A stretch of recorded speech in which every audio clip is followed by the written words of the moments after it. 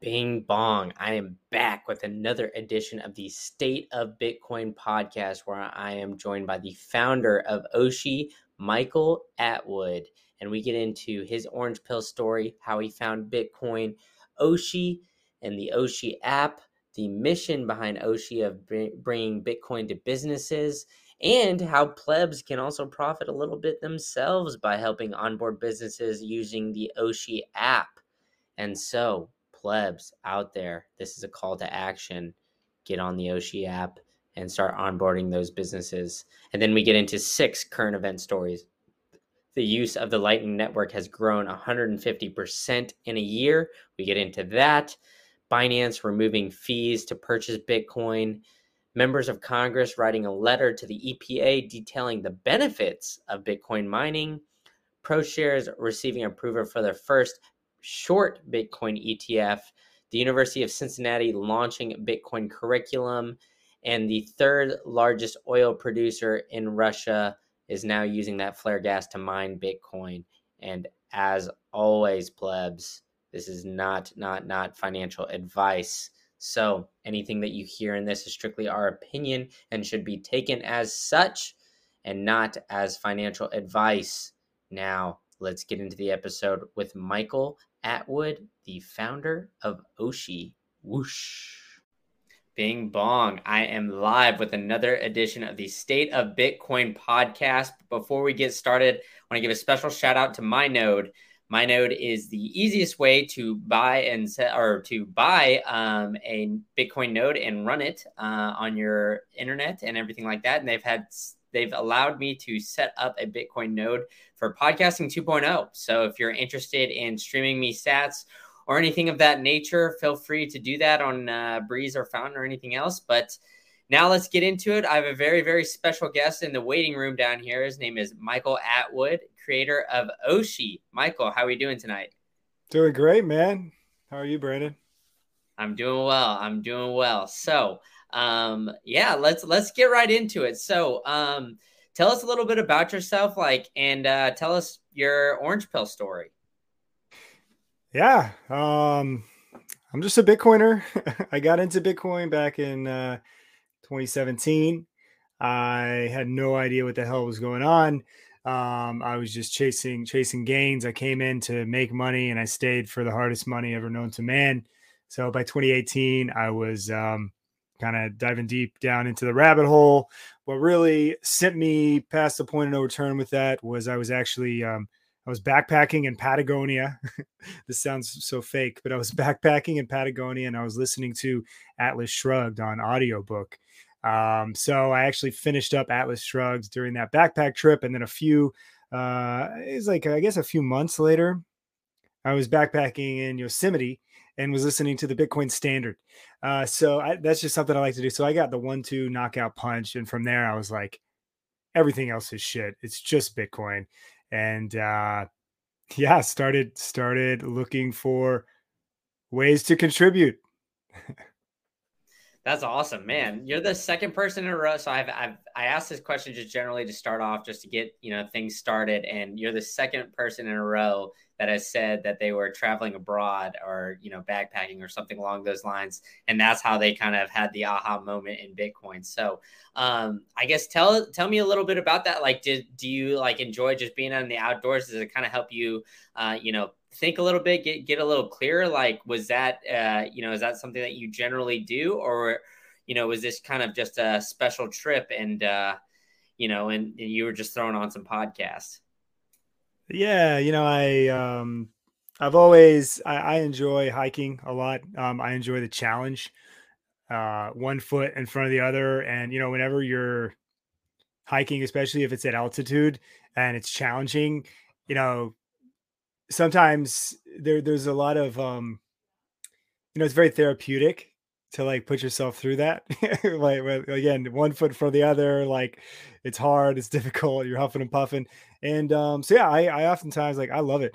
And what I found is what I really like is while I'm kind of in that state where I'm super relaxed and chill, I like to just listen to various podcasts or audiobooks and stuff like that. While it's nice to just be in touch with nature and not do anything, I find it very relaxing to do both at the same time. Yeah, I got you. And that makes perfect sense too, because I mean, you can kind of get lost out there and just, be one with your thoughts. And, why not kind of throwing on a book or a podcast or something to get your mind churning. So that's awesome stuff. So, Yeah. um, Yeah. And I yeah, guess really it's like, it's whenever you're out in nature, especially whenever you're backpacking, whenever you're plugged uh, in the city or whatever, not in nature, there's always so many different distractions and there's so much going on. I find that being in nature, there's a certain like level of boredom in nature, like just natural, or it feels like boredom whenever you don't have like your phone going off or, you're not always consuming all this information. So, I find that's whenever like the creativity gets the best, and I like to leverage like whatever it is I'm learning about in that moment via audiobooks to really like channel my inner creativity and come up with all these different ideas. So that's kind of what I enjoy. that's awesome. Now that brought you to Bitcoin. So, I mean, obviously, it's done some great stuff for you, and it's been, life changing, it seems. So, I brought it up at the beginning. You have created a company called Oshi. You've kind of done some big things with there. I know that you were kind of helping out with Choice app, and you were, helping out. They did a big block party on Rainy Street in Austin, if I remember correctly. It was a few months ago, and yeah, so it seems like Oshi just kind of blowing up blowing up on the scene. Kind of explain, I guess, your purpose and like everything behind Oshi, and I guess what Oshi is overall. Yeah, I mean, on one hand, I felt like there's plenty of content out there just like talking about Bitcoin. Like there's, the Breed Loves and the Jeff Booths and there's a million of them, right? And they're all like putting out just fantastic content, trying to decide or really determine like what Bitcoin actually is. And I think I started doing the same thing with my friends and family and just like talking to them about Bitcoin or just really anyone who would want to listen. Or even if they didn't want to listen, I would still talk to them about Bitcoin. So I realized at one point that I think it was far more important to actually just show them than just keep like just beating this dead horse. Like, no, like Bitcoin's the future. I swear. Like, don't you see the global economy? Like, it's all truth, but people just don't care. They need to experience it. It's like kindergarten. It's not just telling about it. You got to show it. It's show and tell for a reason. It's more stimulating that way. It gets people involved. Um, and so I tried to find ways to start to introduce Bitcoin into the community and incentivize consumers to spend it and find the right pitch and incentives for businesses to accept it. And once we created that, then we needed to find a way to spread it. So it's also can be used by Bitcoiners as a tool to introduce Bitcoin into their community, much like I did up in Redding, California at the time, way up northern California. I was an ICU travel nurse, and Reading is a very blue collar city. It's about 100,000 people. And I was like, if I can do this in Reading, I can do it anywhere. So I started hitting the streets, pounding the pavement, and talking to businesses. I think we got 16 or 18 businesses in Reading in just the span of like, I don't know, a couple of months, just myself talking with them.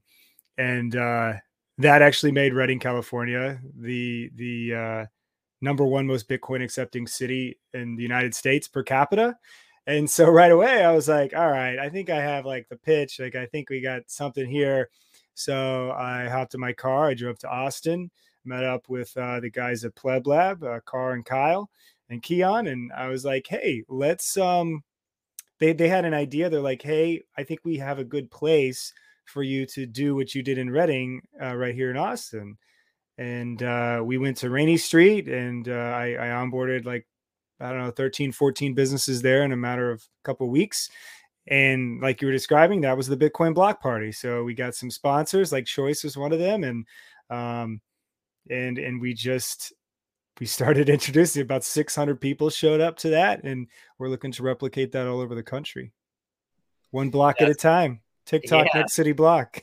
Exactly. That's awesome stuff. And so I actually grew up in Austin. And so when I was growing up, Rainy Street wasn't a thing, but now obviously it's this big old bar district. And and a lot of cool stuff, a lot of local food and food trucks and things like that. So it's an awesome place, and it seems like it's almost like perfect for something along those lines, just because people coming in and out, a lot of foot traffic, a lot of different places where people can buy and sell goods and food and beer and what have you. But I want to ask you about, you said you're having like a good time, or a fairly easy time of bringing people on or bringing businesses on board.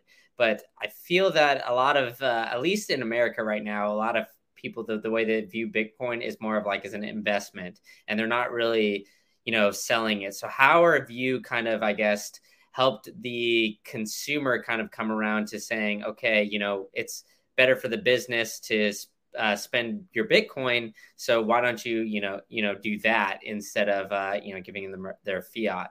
How has that a kind of experience gone? Have you interacted with a lot of consumers that way, or do you kind of just leave it to the businesses and just have them put a "we accept Bitcoin" sign? Yeah, right now we're still kind of, you could say, like bootstrapping it all and trying to find the right incentives for both parties. Some businesses, as you mentioned, do view it like as an investment as well, so they're happy to accept it. Some of them just like it for the Bitcoin network effect, whether that be more marketing and promotions for their business, building hype around their business, or just saving on processing fees. A lot of them enjoy that. In terms of the customer, we have to incentivize the customer with Bitcoin rewards or like pay with Bitcoin discounts. The customer using Oshi, they can use any wallet they want. They don't have to, like, we're not a wallet, nor are we a payment processor. You can use any payment provider you want as the business. We can plug in with Strike, OpenNode, IBEX, BTC Pay Server, Bitcoin Beach Wallet, whatever you want. We're always looking to add more as well. And more options for the businesses, but furthermore, more options for the consumers. Whatever Lightning enabled wallet they want to use, they can use. And so, we've always been really far ahead of the curve here. We're definitely ahead of the curve. We're definitely trailblazing this area. It's the Wild West of sorts. So, you know, we were we were building this back whenever a $5 lightning payment like wasn't likely to even go through. So even in some features in the app, we are still like have those handicaps in there almost, in a way. Like we could have done different things, we decided not to at the time. But what we found and what we were really confident in is the infrastructure and all the development that would be taking place on Lightning. So we have Strike now, so you can spend dollars from your checking account effectively and zip it over the Lightning network. So you're not even actually having to spend your own Bitcoin whatsoever. And if that's the case, we can just tell the normie consumer that, hey, just download the Strike wallet and just pay with that. Just down. It's like a Bitcoin Venmo. You just pay with Strike. No, are you spending Bitcoin? No. You're not spending Bitcoin. You're just paying with Strike. And I'm hoping that Cash App will also have that feature in the not too distant future. In which case, I can talk to just about anybody, and they've heard of Cash App, and I can say you can pay with Cash App. Whenever you pay with Cash App, you're going to get 10% back in free Bitcoin. But so that's more of the showing to get people involved, the easier onboarding and on ramps for the consumers. It gets easier for the businesses, but um, at that point, we still do have some problems as well, like in the education department. We still, there's still something that's like that most people don't realize is every single time you swipe that card, you're just like screwing over your local economy, and you're screwing over local businesses, and you're actually screwing over yourself, because this businesses have already increased the cost of their items to offset the increasing costs of payment processing fees. So these card issuers are basically saying, oh yeah, you get like 1% or 2% back in rewards, but you're actually paying like 3 or 4% anyway. So they're just like taking $2 out of your pocket and giving one back. And furthermore, that is wealth that is leaving your local economy, and it is going to Wall Street as opposed to staying in Main Street. So over time, I think we'll really start like hammering that message home. But much like most people don't give a shit about Bitcoin in general, it's too much for them to stomach at the moment. They also don't really give a shit about that. So I think, again, it's just all about showing, and whatever ideological traction you can get over time that will benefit, the community, society at large, the entire world, that'll catch on over time. I'm really confident in that. Yeah, and I agree with that point too. And you know, I know that's kind of like a tough question because you know, at the end of the day, you're kind of bootstrapping things, just like you said. You know, you're bringing in a new technology, you're trying to convince people to take different currency and transact with Bitcoin, which that's not exactly like a common thing right now, especially in the United States. But to your point, I think, I live in Tampa, and like I mentioned before, I grew up in Austin, but there's a lot of local businesses in the neighborhood that I live in right now, and in every single one that you go to right now, they have a sign behind like every restaurant that says, we've had to raise prices due to inflation. And a lot of them, they have either like chalkboards, and it's like we've raised, you could tell they've erased it a couple times, just a couple things like that. And it just makes me think like, these businesses, they don't want to raise rates or anything like that. They don't want to do that because they realize like, okay, that's going to not incentivize as many customers to come in and buy their food. And I just think that it could be such much more of like an easy selling point just to be like, hey, you encourage your customers to use Bitcoin. That there goes that 3% fee. You don't have to necessarily raise your your food by 3%, and that'll save them for there, and that'll kind of help the consumer as well, because at the end of the day, you can have kind of like a a Bitcoin price and a fiat price. And if you go to a gas station now, or you go to a lot of other places, I think you see cash, debit, and credit, like three different prices. So I could definitely see that like kind of catching on. And I think, overall your mission and things like that can help the small businesses, which have been getting like absolutely crushed right now. So like on that note, have you I guess recently, have you kind of seen more of an uptick of small businesses just overall just being like, kind of excited to try to onboard something like this? Yeah, absolutely. A lot of businesses are eager. I mean, there was a recent Deloitte study. I think they interviewed like 2,000 businesses, and they found that 75% of them planned to accept, a digital currency or cryptocurrency in the next 24 months. Like maybe they think that's Dogecoin or some other shitcoin, but the reality it's going to be Bitcoin. Um, but so I mean that's pretty bullish, and I have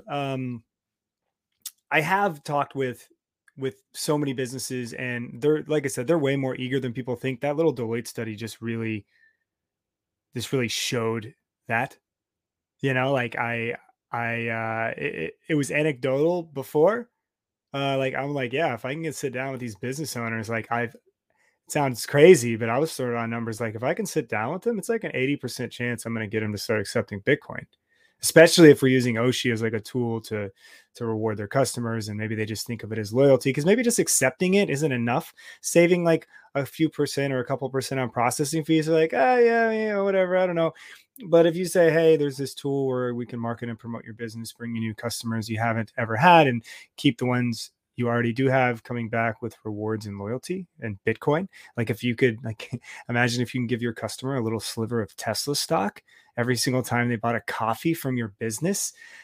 And it's like, well, you can't do that because that's illegal. You can't just like dole out securities willy nilly as a small business, but you can give Bitcoin.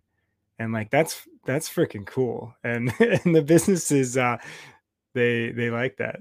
I kind of forgot the question. Somebody else said something in the comments too, right? Let me see. Yeah, it was you were kind of going on, and it was about just like small businesses onboarding it. And so the last question I kind of want to ask you about this is, I know I've heard you talk about this before, but the incentive for Bitcoiners kind of around the country to go and bring Oshi to their local businesses. I guess not only around the country, but globally. So why don't you talk a little bit about that and kind of say like how, the average pleb in a different city can help like onboard businesses and how that could benefit them as well? Yeah, so the general idea here is that the Bitcoin community are some of the most passionate individuals on the face of the earth. Um, they talk about Bitcoin until they're blue in the face for free, even if everyone around them is telling them to shut the hell up. So, we're a very passionate bunch, and we're always looking for ways to, Orange Pill family friends, and we're trying to give these people a tool to help Orange Pill businesses and Orange Pill their friends and family as well in a different way, right? Through its actual use. So what we decided to do there is incentivize people, so they're already doing it for free. So how about we pay them to do it? So as a pleb, you can go around and start popping the question to local business owners. Say, hey, do you accept Bitcoin? And they're going to say no. And but you'd be surprised what sometimes they follow that up with. Maybe they're like, oh, we thought about it, we just don't know how. Or they'll immediately tell you like their concerns about it or what have you, which kind of gets you a foot in the door to like elaborate and build this like, hey, you're the Bitcoin guy that's coming to the restaurant. So anyway, if you share your referral link with that business, they'll fill it out very, very briefly online. And then we will reach out to them and we will hold their hand and we will walk them through to find the right Bitcoin payment provider for them. And then we'll also offer them the ability to promote their products and services so that you as the customer and the evangelist in this case can now go to this place of business. You can spend your sats, you can get sats back, and you'll actually earn 1% out of every single sale that business makes through the Oshi app. Furthermore, you can tell your friends and family about this app. You say, hey, I just got this business set up on Oshi. They're giving 10% back on a coffee. Let's all go there. Share your ref link with them. You'll get 1% from your friends and family that buy that coffee on Oshi, and then you'll get another 1% direct from the business. So you can stack some serious sats, but just let's set some expectations here. At the moment, there's very few sales that are taking place in Bitcoin, but this is just a really interesting way to introduce businesses to Bitcoin. And you might want to onboard some local businesses just in case it catches on, because if it does, I personally think Oshi's going to do really well, and the Bitcoin circular economy is going to be going around. So instead of actually giving that X% to Visa and MasterCard, they're giving it right back to you, not to Wall Street, but to Main Street. We're keeping it local. So that's where it gets cool. That's where it's fun. Oh yeah, and that's like a serious incentive there, right? Because just like you said, like if we all kind of agree or believe that Bitcoin's going to be the way of the future, like why not do it? And for those listening, I know a lot of people that listen here. I've gotten a lot of people from like various Bitcoin meetups. I think that's where you should start, right? I think that would be like the easiest place. You see, you get a Bitcoin meetup once a week, once a month. This business obviously knows you guys are coming in and saying they're a Bitcoin meetup. Just say, hey, we're here. We'll pay here once a week, once a month. We'll use Bitcoin. Like, why don't you guys go ahead and set it up? And, it'll kind of incentivize them. And then, it'll kind of be a cool thing. And then, if those people go and eat there or do something like that, more than that one day or one day a month or one day a week that you go, then you could start stacking some serious sats from it. So I think, overall that incentive is great. And so we do have a question in here. I do have a lot of Canadian listeners because I've got some friends with the Canadian Bitcoins podcast. They ask, is Oshi available in Canada or is it just in the United States? So, I mean, it's technically available in Canada. The only thing is, currently, we do not have like Canadian dollar support on like from the Oshi interface. So we need to fix that. But I mean, right now, I mean, yeah, Canadian business can get on there. It would just be shown as U.S. dollars for their product and service, which isn't what we want right now for them. So, but yes, so I would say, is it Rommel? So you can start talking with businesses right now about this, and you can, there are tools available right now. Like they could use IBEX, they could use OpenNode, BTC Pay Server. There are a lot of tools, and there will be more and more tools available to them so they can start accepting it. And, whenever we get around to it, we can start providing Canadian dollar support as well so that they can post their goods and services in Canadian dollars, and you can discover and purchase from them. So Exactly. So all you soon, Canadian, TM. Yeah. All you Canadians out there, go ahead and start doing it to force Oshi's hands, so they have to start putting things in Canadian dollars. And so, That's right. yeah, I mean, go ahead and get on that. That'd be awesome. But I think part of the show is I think everybody's a Bitcoiner, so I like to get everybody's kind of opinion about the space, how things are going, and bring up some current events and see kind of the real plebeian side of you. So the first story that I want to talk to you about is Kraken Intelligence reported that the use of the Lightning Network has grown over 150% in a year. So that's awesome. Obviously, very very massive growth. And we've seen, especially in this past year when we've seen Bitcoin down, I think at the time I checked before, coming on the show, is down about 37% US dollar value in this past year. So it's interesting to see that not only when it's kind of, I guess, in a downward trend right now, that more businesses are kind of coming on board and using the Lightning Network. So what do you think of, I guess, overall the Lightning Network and what it means for Bitcoin as a whole and as like a transaction purpose? Are you pretty bullish on the Lightning Network, and what do you kind of see as advances going forward?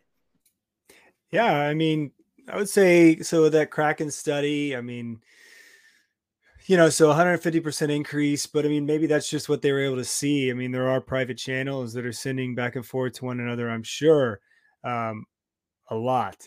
So I don't know exactly what those metrics are based on. So I would, wonder if it's even higher than that.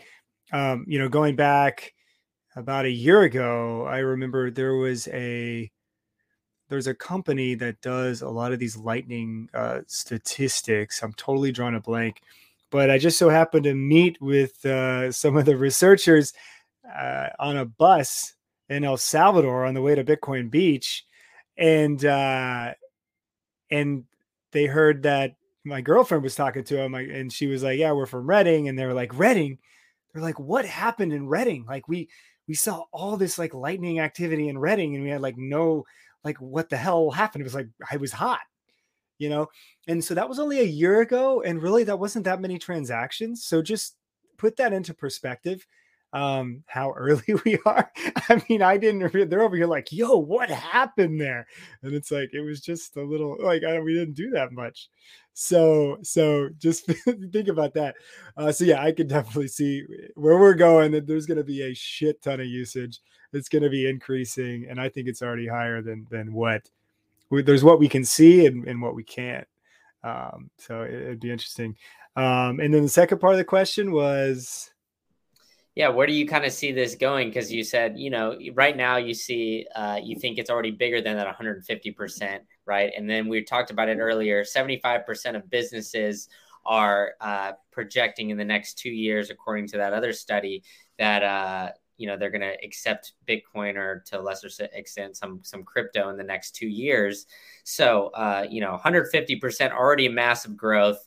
And if you kind of believe or subscribe to the 4 year cycles, maybe we'll see another boom in the next couple of years after the next halving. Like, do you see it continuing to shoot up? And do you think that it can kind of keep this pace or even increase this pace of first gradual, then now exponential as far as adoption going because of the Lightning Network?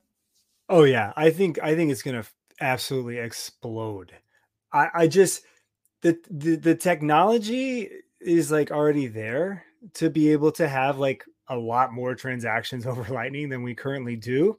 There's a big like knowledge gap, whether that's just related to like education or simply like the tools quite aren't quite like up to snuff, or the applications that are having to like kind of obfuscate this complexity are not really there yet, or there's not enough of them. I think that with Strike, continuing to make waves, with whenever Cash App will turn on maybe Strike like features, whenever that'll be. I mean, the average individual is going to be able to use Lightning without even knowing it. And it's not going to be about sending money or receiving money to them in the United States. Like, yes, it's a profound concept in other areas in the world. And, the growth in those areas, I think, is also going to be just exponentially higher in the short term. But even the United States, if we can incentivize customers and businesses in the right way, just say, hey, use this thing, and they don't even necessarily have to know what's going on in the background. I think we will see explosive growth way sooner than we think. But it's just really all dependent on who's going to build the tools, and whether those are just like simple applications using APIs to connect to the infrastructure, and really who's going to make that infrastructure so much better, so much easier to use, and actually market it to people in the right way, hopefully in tandem with these applications that are being built. I mean, I'm looking at this right now as, some people think that like in 2017, maybe that was the .com boom of Bitcoin. I think that once people realize that the TCP/IP is the Bitcoin protocol,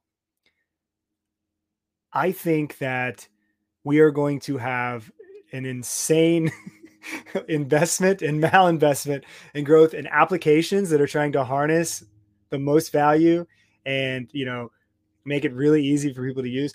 I don't think the Amazon of Bitcoin has been built yet, is what I'm saying.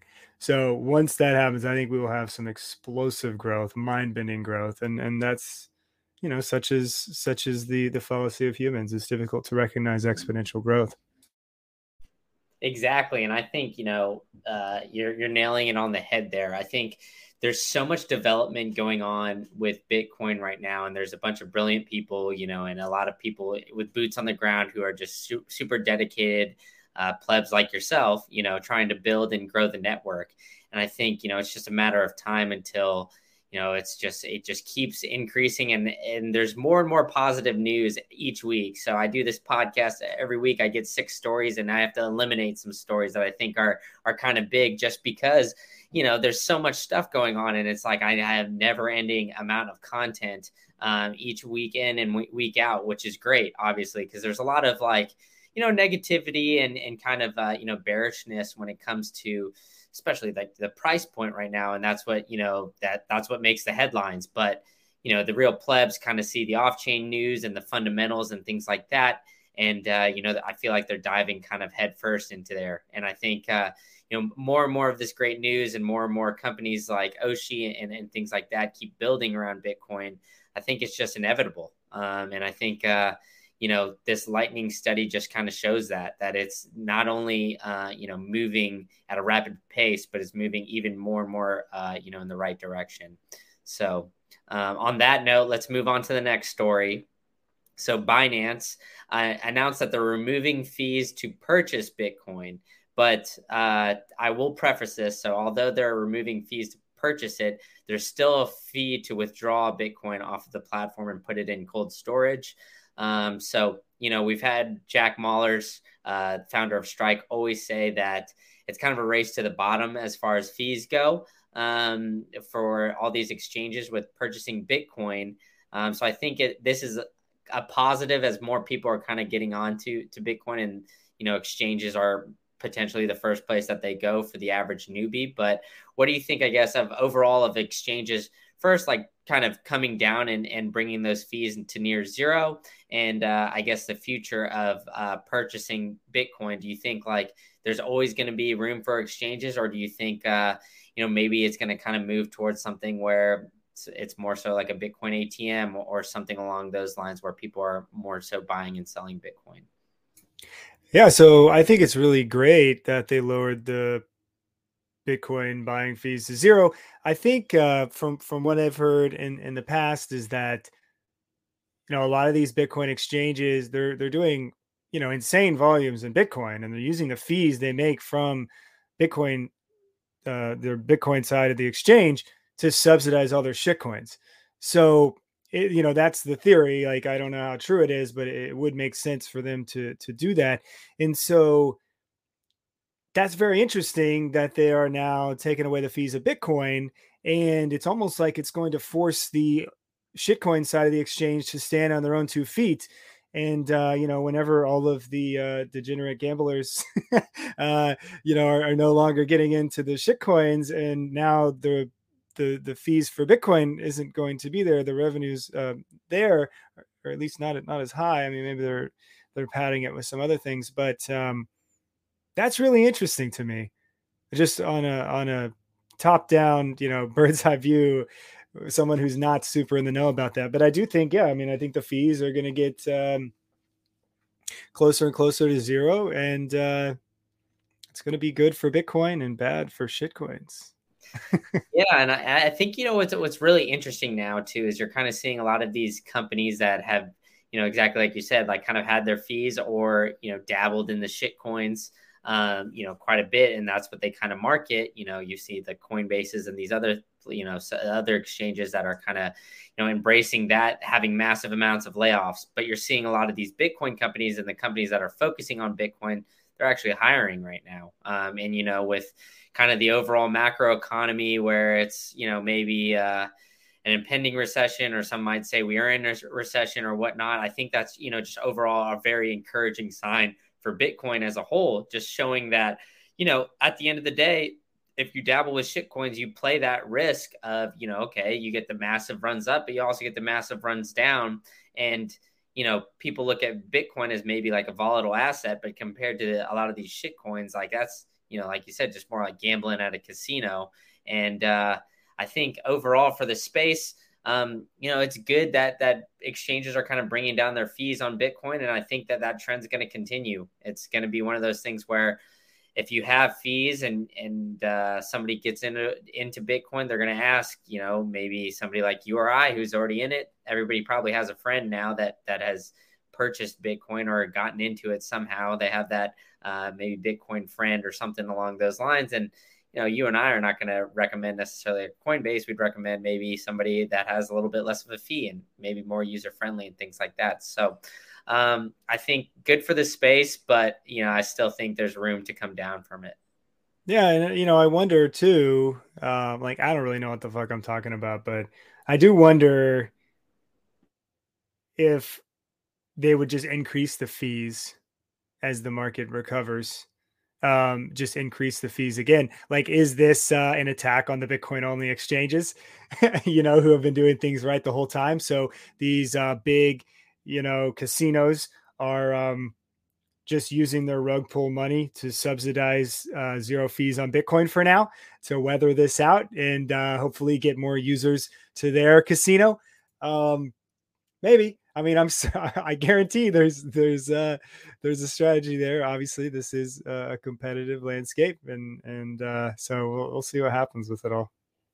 Yeah, I mean, to that point, I kind of think that they won't really. They'll make it so you purchased Bitcoin on their app and you can trade it with no fees, but withdrawing and taking it into cold storage maybe is a bigger fee, right? So they kind of get you in that trap where it's like, hey, maybe it's not worth it to take it off the platform. And that's where you kind of run into some hairy things where it's like, okay, do they really have your Bitcoin? And, we have to tell them, like we're seeing right now, not your keys, not your coins.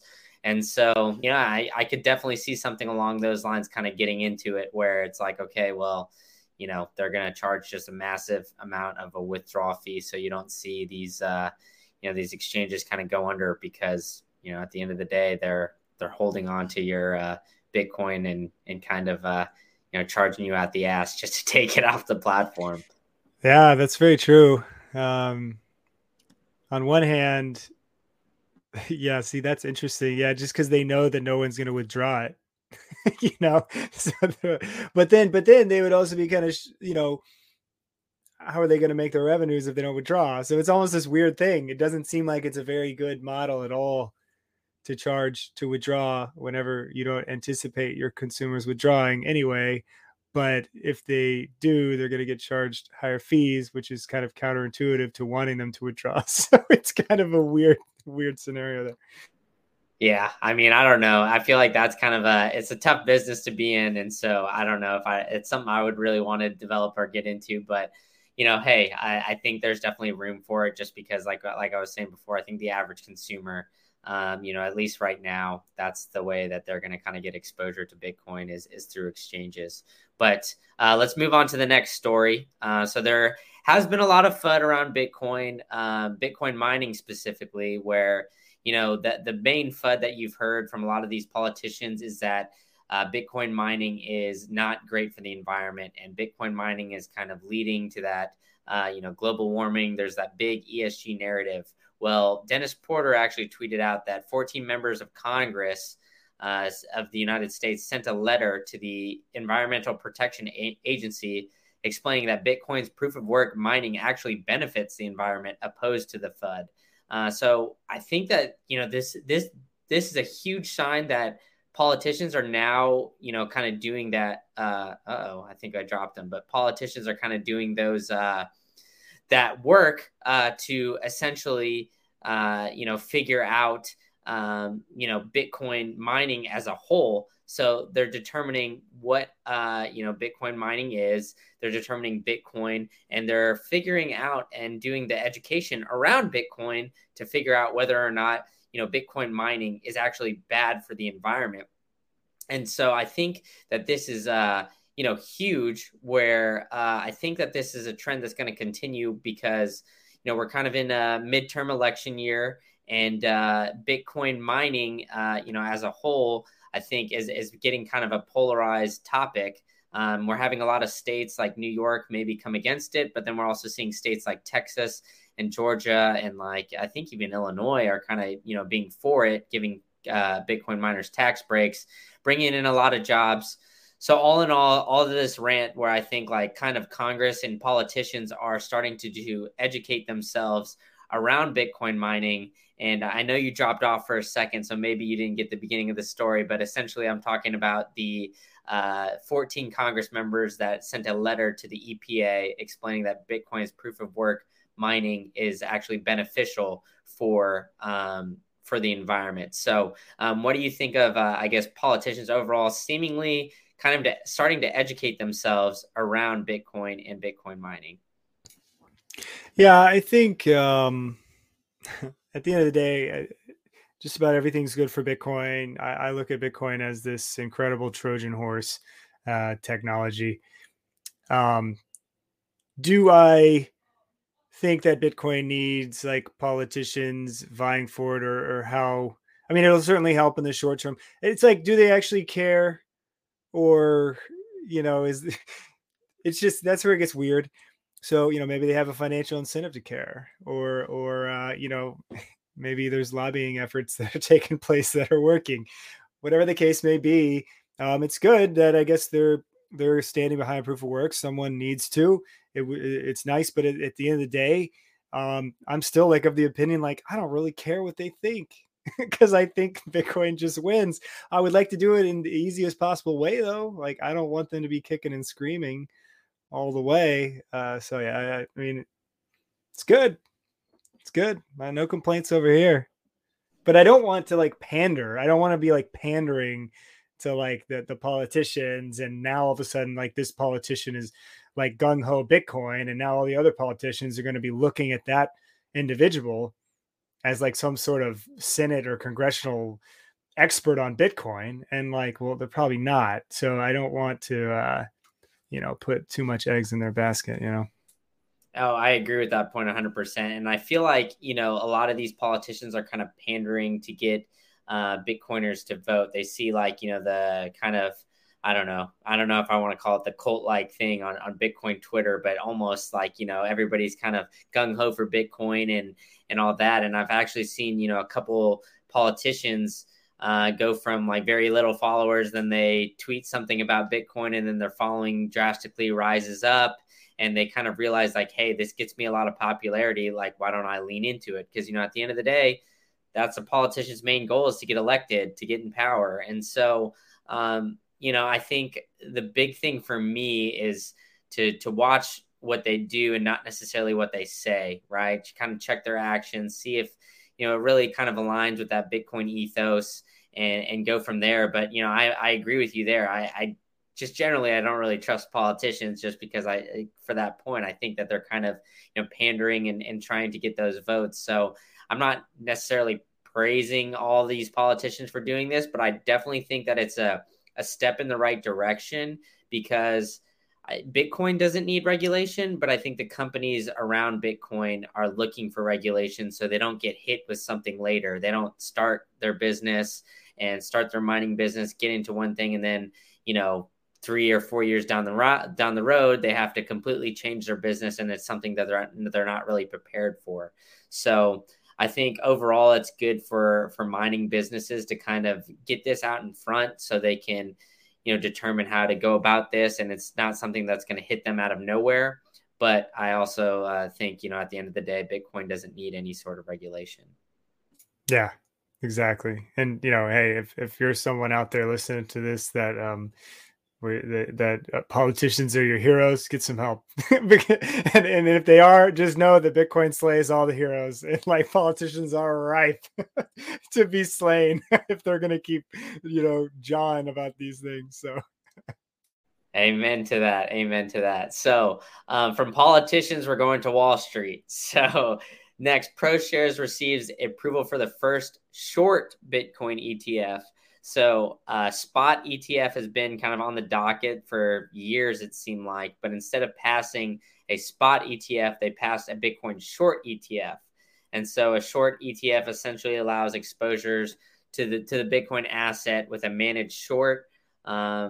I do believe these. I don't think that these products, are good for long-term adoption, just simply because I think like the true power of Bitcoin is being able to, really take control of your wealth and take it for yourself. But on the flip side, I also see the point where it's like, okay, maybe in some retirement accounts or 401ks or something along those lines, you can hold that short ETF if you want that in your retirement account. But I think at the end of the day, overall for adoption, I'm not super bullish on, these ETFs that are getting put out. So what are your opinions on that? Do you think I'm completely wrong about it and you think it's good? Or are you kind of aligned with my thoughts here?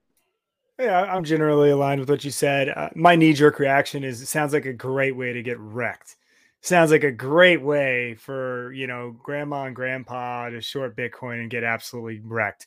I just, especially like after we've already seen the movements in price.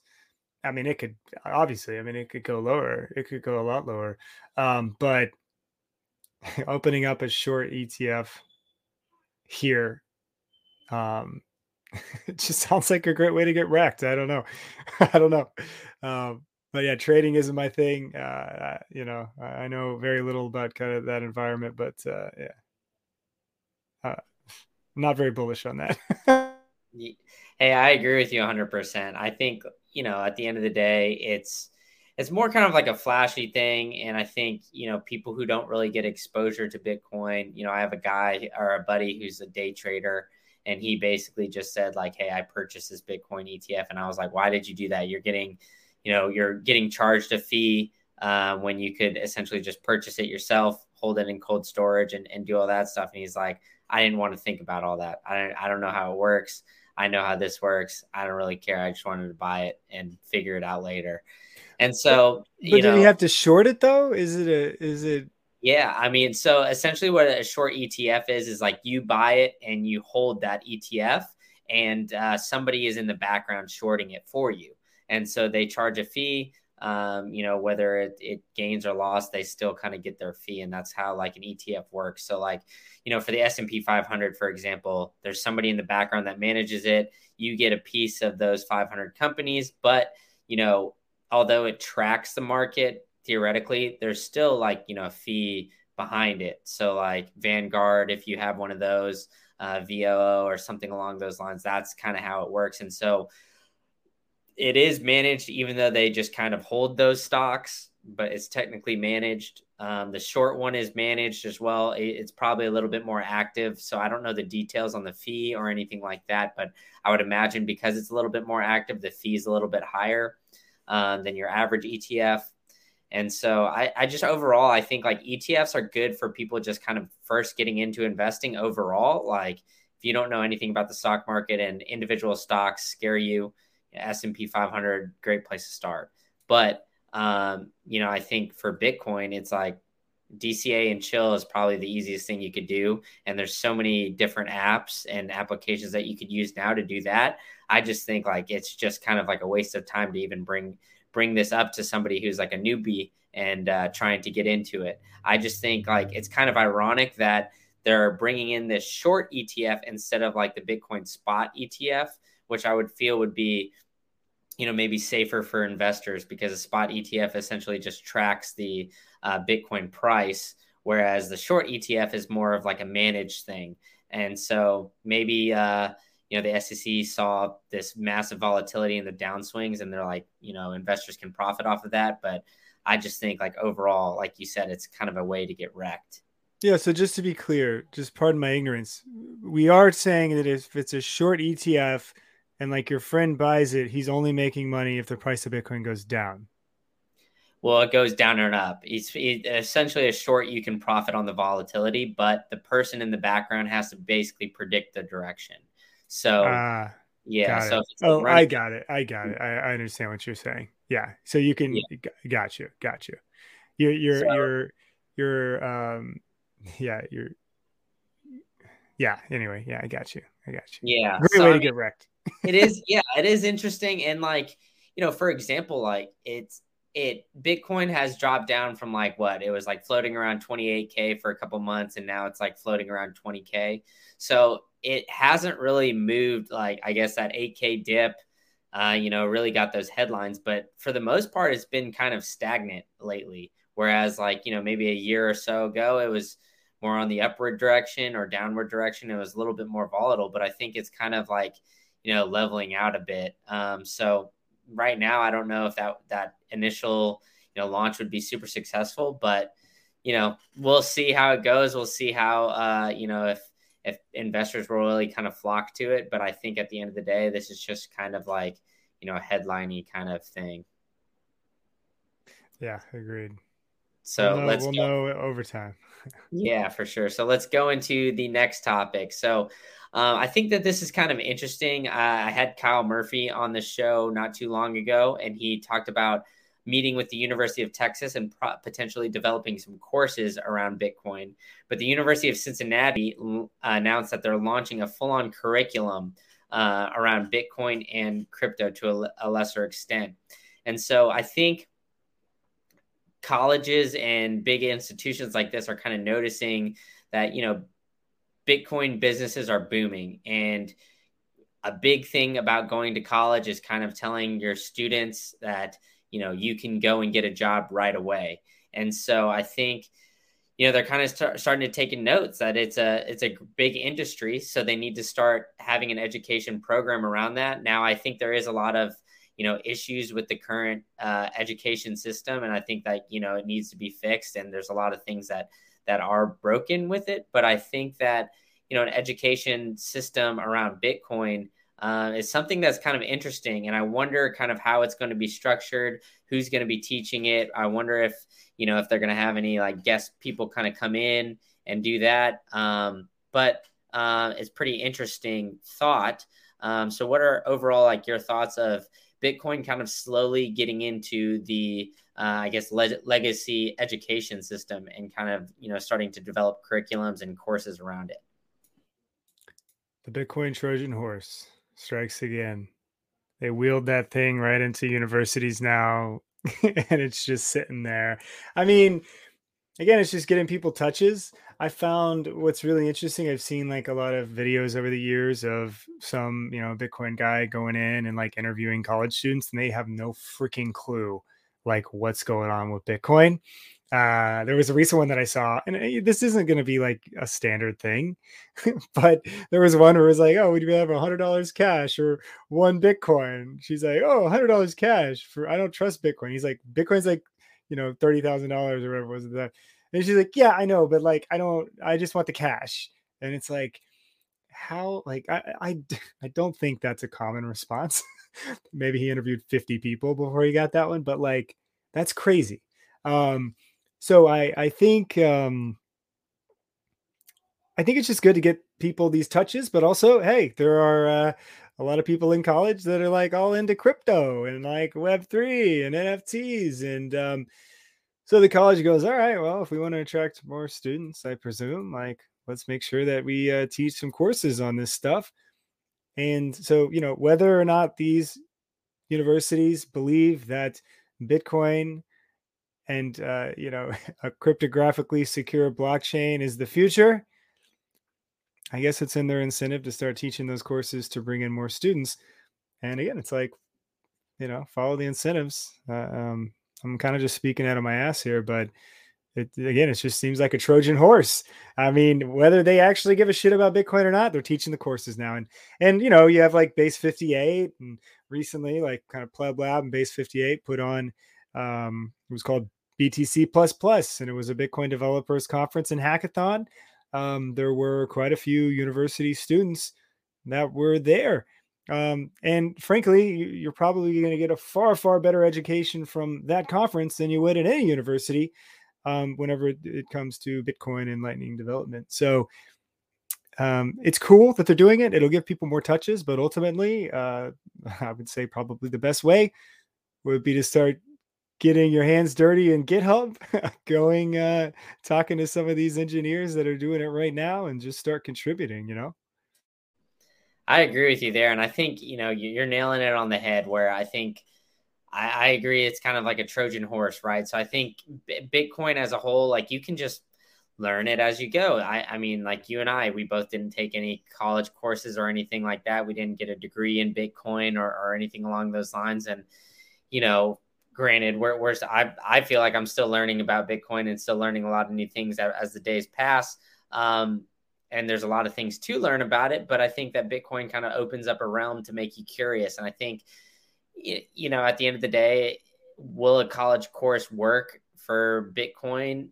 I don't know. I think like it's at the end of the day, it's about the individual person and their motivations. And I think if a person finds Bitcoin on their own or finds it and is kind of more self-motivated on that, I think that they're, enormously more of a valuable of a Bitcoiner than somebody who maybe just went and got a degree and just, slept through some courses and lectures or took online courses and cheated their way through or did something along those lines. So I agree. Nobody does that. Nobody cheats their way through online courses. Yeah, exactly. Nobody does that. I definitely didn't do that. So if any of my former college professors are listening to this, that is not me.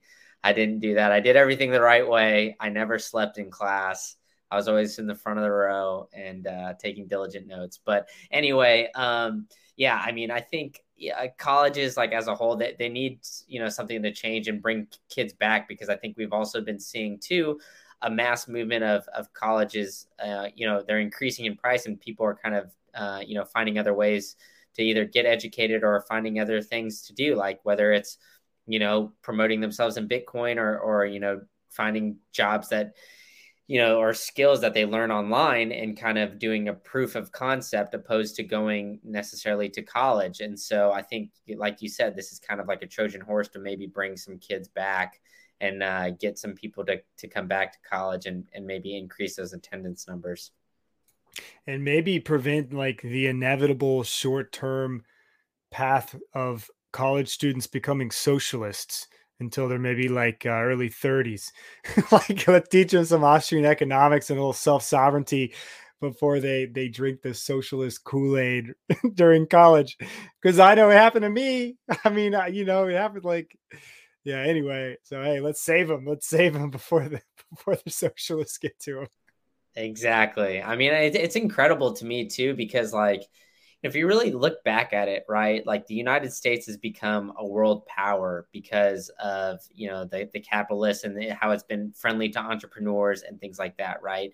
You have some of the biggest businesses globally in the United States, but at the end of the day, I don't know how it happens, but it seems like on almost every college, there's like these socialist ideas and people think that we kind of live in this utopia already when it's like, okay, well, you're just like kind of in your college bubble right now, unfortunately. So, yeah, I think like maybe it'll kind of open the eyes to people and it'll kind of like help educate like, hey, this 2% inflation thing maybe isn't, maybe doesn't need to be the norm. And maybe, that taking it out of human control, like eliminates manipulation, power, like all these kind of things where it's like, maybe not everything is peaches and daisies and people aren't, the greatest people ever, Yeah.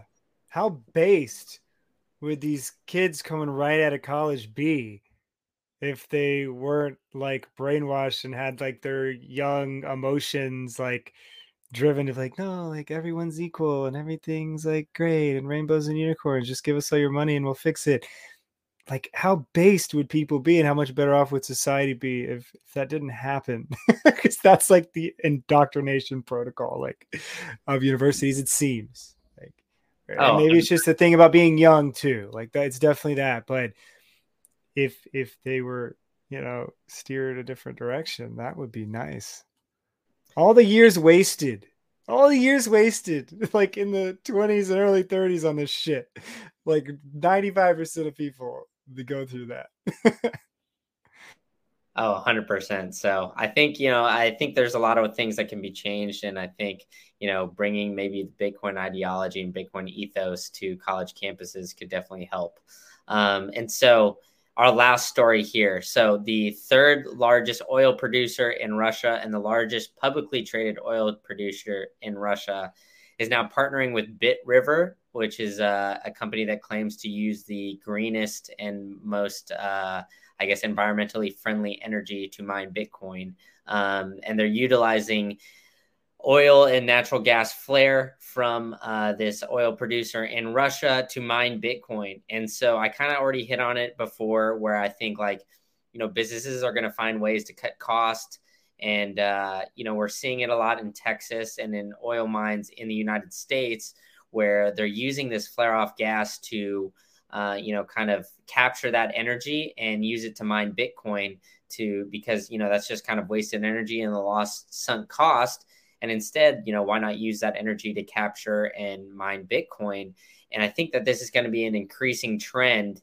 And I'd love to hear like your thoughts on it, because I know I believe you're in Texas a lot, and you set up those Bitcoin breakfasts, so you might get a lot of exposure to those oil and gas industry down there in Houston. But do you kind of hear like that's the trend where it's like, get on the train or get left behind? Or is there still kind of a lot of legwork to be done in like this, oil and natural gas industry as far as it comes to like Bitcoin mining and obtaining that flare gas? Yeah, I mean, find the cheapest power. Just something that's just hot take here. Like, where's Bit River getting all those miners from? Compass? All those miners that they had to liquidate, man. Hell yeah. I mean, if I was some Russian oil and gas company that just got to buy miners for pennies on the dollar, hell yeah, let's freaking start mining Bitcoin. We just liquidated all these miners from, I mean, I don't know, that's just an interesting thing there, because it was Bit River, I think, where those miners were being held, or one of their facilities, and Compass had to liquidate every one of them, right?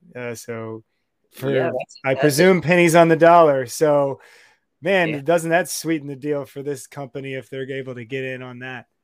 I did, now that you said, like, I didn't even put two and two together. I just kind of saw that it was in Russia, and I was like, okay, Russia's already getting kind of, cut out like geopolitically because of, the invasion in Ukraine and things like that. And, maybe, some of these European countries and like that, they're trying to cut out, um, obtaining Russian oil and importing it from Russia. But, that's causing massive amounts of inflation of gas, not only in like the United States and everywhere else, but, globally. And especially in Europe, it's getting hit really hard. And so my thought initially was on, maybe that Russia's, these oil and natural gas companies are trying to just, you know, get a little bit more of their money back because maybe they're not being able to export quite as much. But that's an interesting thought. I didn't even really think about the Compass miners, and that could be, exactly where they got them from, and even better for that company, right? You get Bitcoin miners for pennies on the dollar, or maybe even free, where you just seize them, and then now you're not only saving, or earning money on lost energy, but you're doing it for essentially no cost up front. So, Yeah, I mean, I mean, I say that a little tongue in cheek, but it is interesting. I mean, and how many miners were actually lost in that? I have no idea. I imagine it was, maybe thousands. Uh, Nothing massive, nothing too massive. I doubt, but I have no freaking clue.